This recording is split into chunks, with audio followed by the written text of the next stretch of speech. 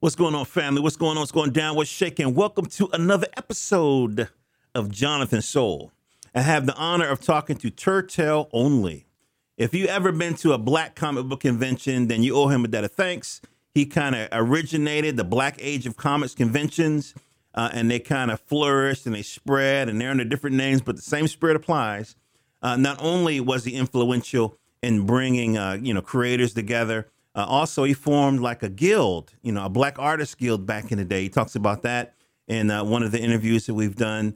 And he also even goes into how, some of the characters he's created have influenced, major Marvel, allegedly major Marvel movies that we know and love. So let's get into the first part of my interview with Turtel Onli. He kind of gives you his origin story. He drops some serious wisdom about, the creative renaissance that happened in Chicago, comparing it to, to the Harlem Renaissance. It's just so much in here. Check him out. You can find him at onlystudios.com, ONLI studios.com, or Turtel Onli. Let's listen. Tell me some of the influences that came to bear in your art style. Well, I would say that, you got like spontaneous development. In my case, a lot of the artwork that became, or the images that became the Protector of the Pyramids, it was two things. One, it came from sketches that I was planning to use in my fine art. Okay. And then when I was living and working in France, this would have been in the late 70s, I went to the Louvre and they had an exhibit. And one of the exhibits was like a foot that was about 4 feet long out of granite of what was left from a Nubian statue. Wow. That Napoleon had brought back from his, quote, Egyptian campaign. Mm-hmm. And then when I turned the corner, they had a lithograph of Napoleon with cannons shooting the nose off of the Sphinx. Okay. Son of a bitch. Yep. And so I got offended, and I'm like, now, how do I respond to this? And so that response came to me creating the Nubian of Greatness, Nog, the Protector of the Pyramids, coming from a Nubian worldview, because what most people don't know, Egypt was a configuration that came from Europe when they wanted to take Kemet, Nubia, out of Africa and put it in the Mideast. Hmm. And so my idea was to put the black face back on it all by going with Nuba and going with Nubian as a world view and planet Nuba. Mm-hmm. So I started looking at a lot of the work of the Nubian people and what they were doing in their own sense of symbolic representation, scarification, body beautification, and things like that. And then I looked across the other way, going across Africa to the west to the Dogon people.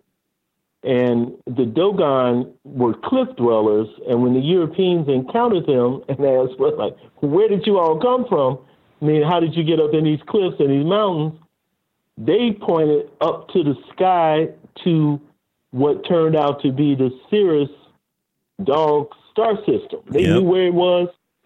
They had it charted and everything. Mm-hmm. So right there, so for me, I connected those 2 points in flowing with what I call genetic memory, meaning coming out of just my own DNA to craft images and storyline that ultimately became that book. Mm-hmm. There's a lot of comics that are being created, and I go through them, and I only review certain select books. And the reason why I do it is because I know how important it is for black people, Africans in America, Africans all over the planet, to control their own images. Turtel, can you speak to that? Can you speak to the importance of black people, Africans, controlling their own images? Yeah, I like that you used the word African, because the great prophet Peter Tosh always had a song called, wherever you are, you an African. Yep. And so rather it's the location of the time period, we're African people. None of that people of color shit. I'm talking about Africans in America, Africans in the Caribbean, whatever. We're African people wherever we are. One drop, you African.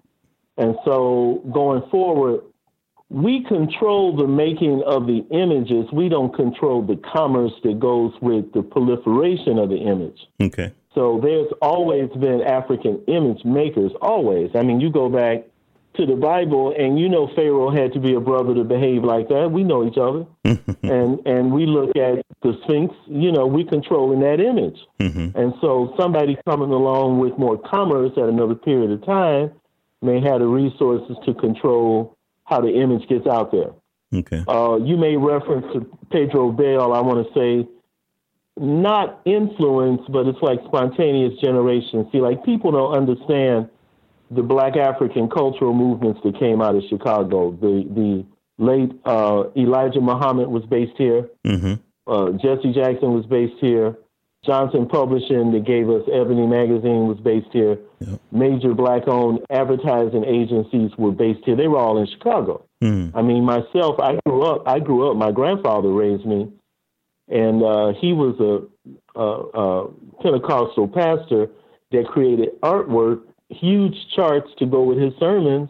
Wow! And of course, the people look like they should have looked. They all look black. So I grew up looking at this as a little boy, 4, 5, 6, and 7. So when people started talking about a black Jesus, I'm like, y'all tardy to the party, And so here we always had a strong black threshold. What the segregation in Chicago did was create a thriving black community that looked at itself with its own monies. The Harlem Renaissance, as fantastic as it was really controlled and engineered by people who weren't black, right? Who were funding something called the New Negro.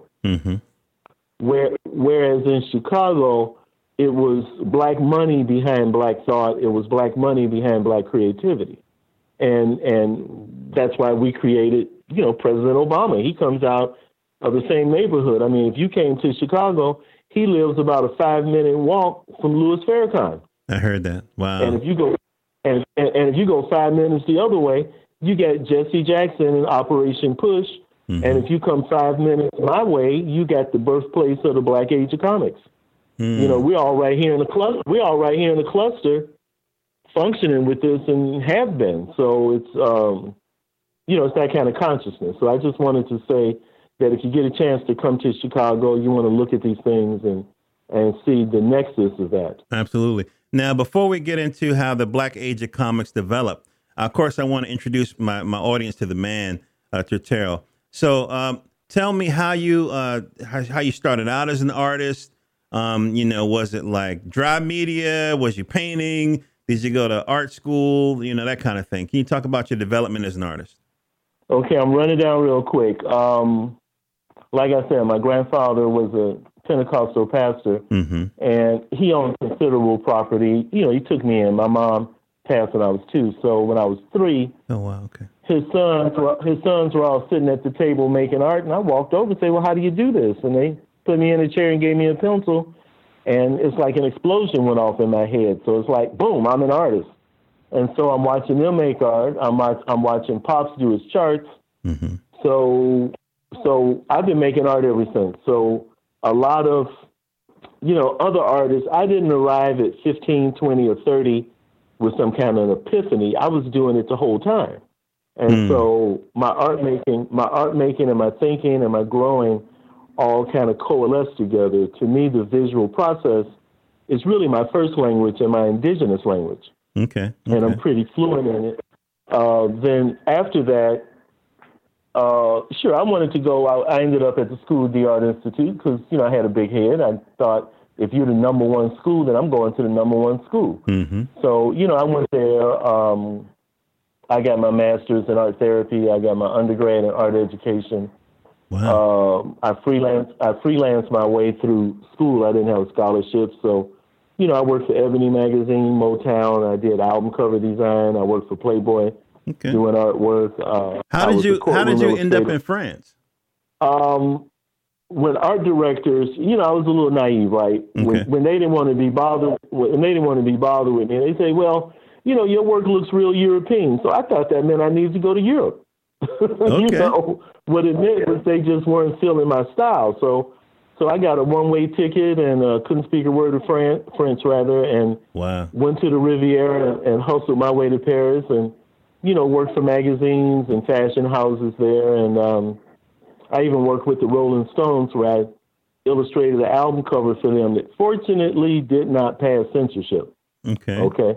It would have been good for the money, but it would have been hard to face down in the public. But, the thing is, I always had the aspirations to be involved in illustration, fine art, animation. These are things that I just kind of grew up looking at in the world and thought I could do that, and I'd go after it.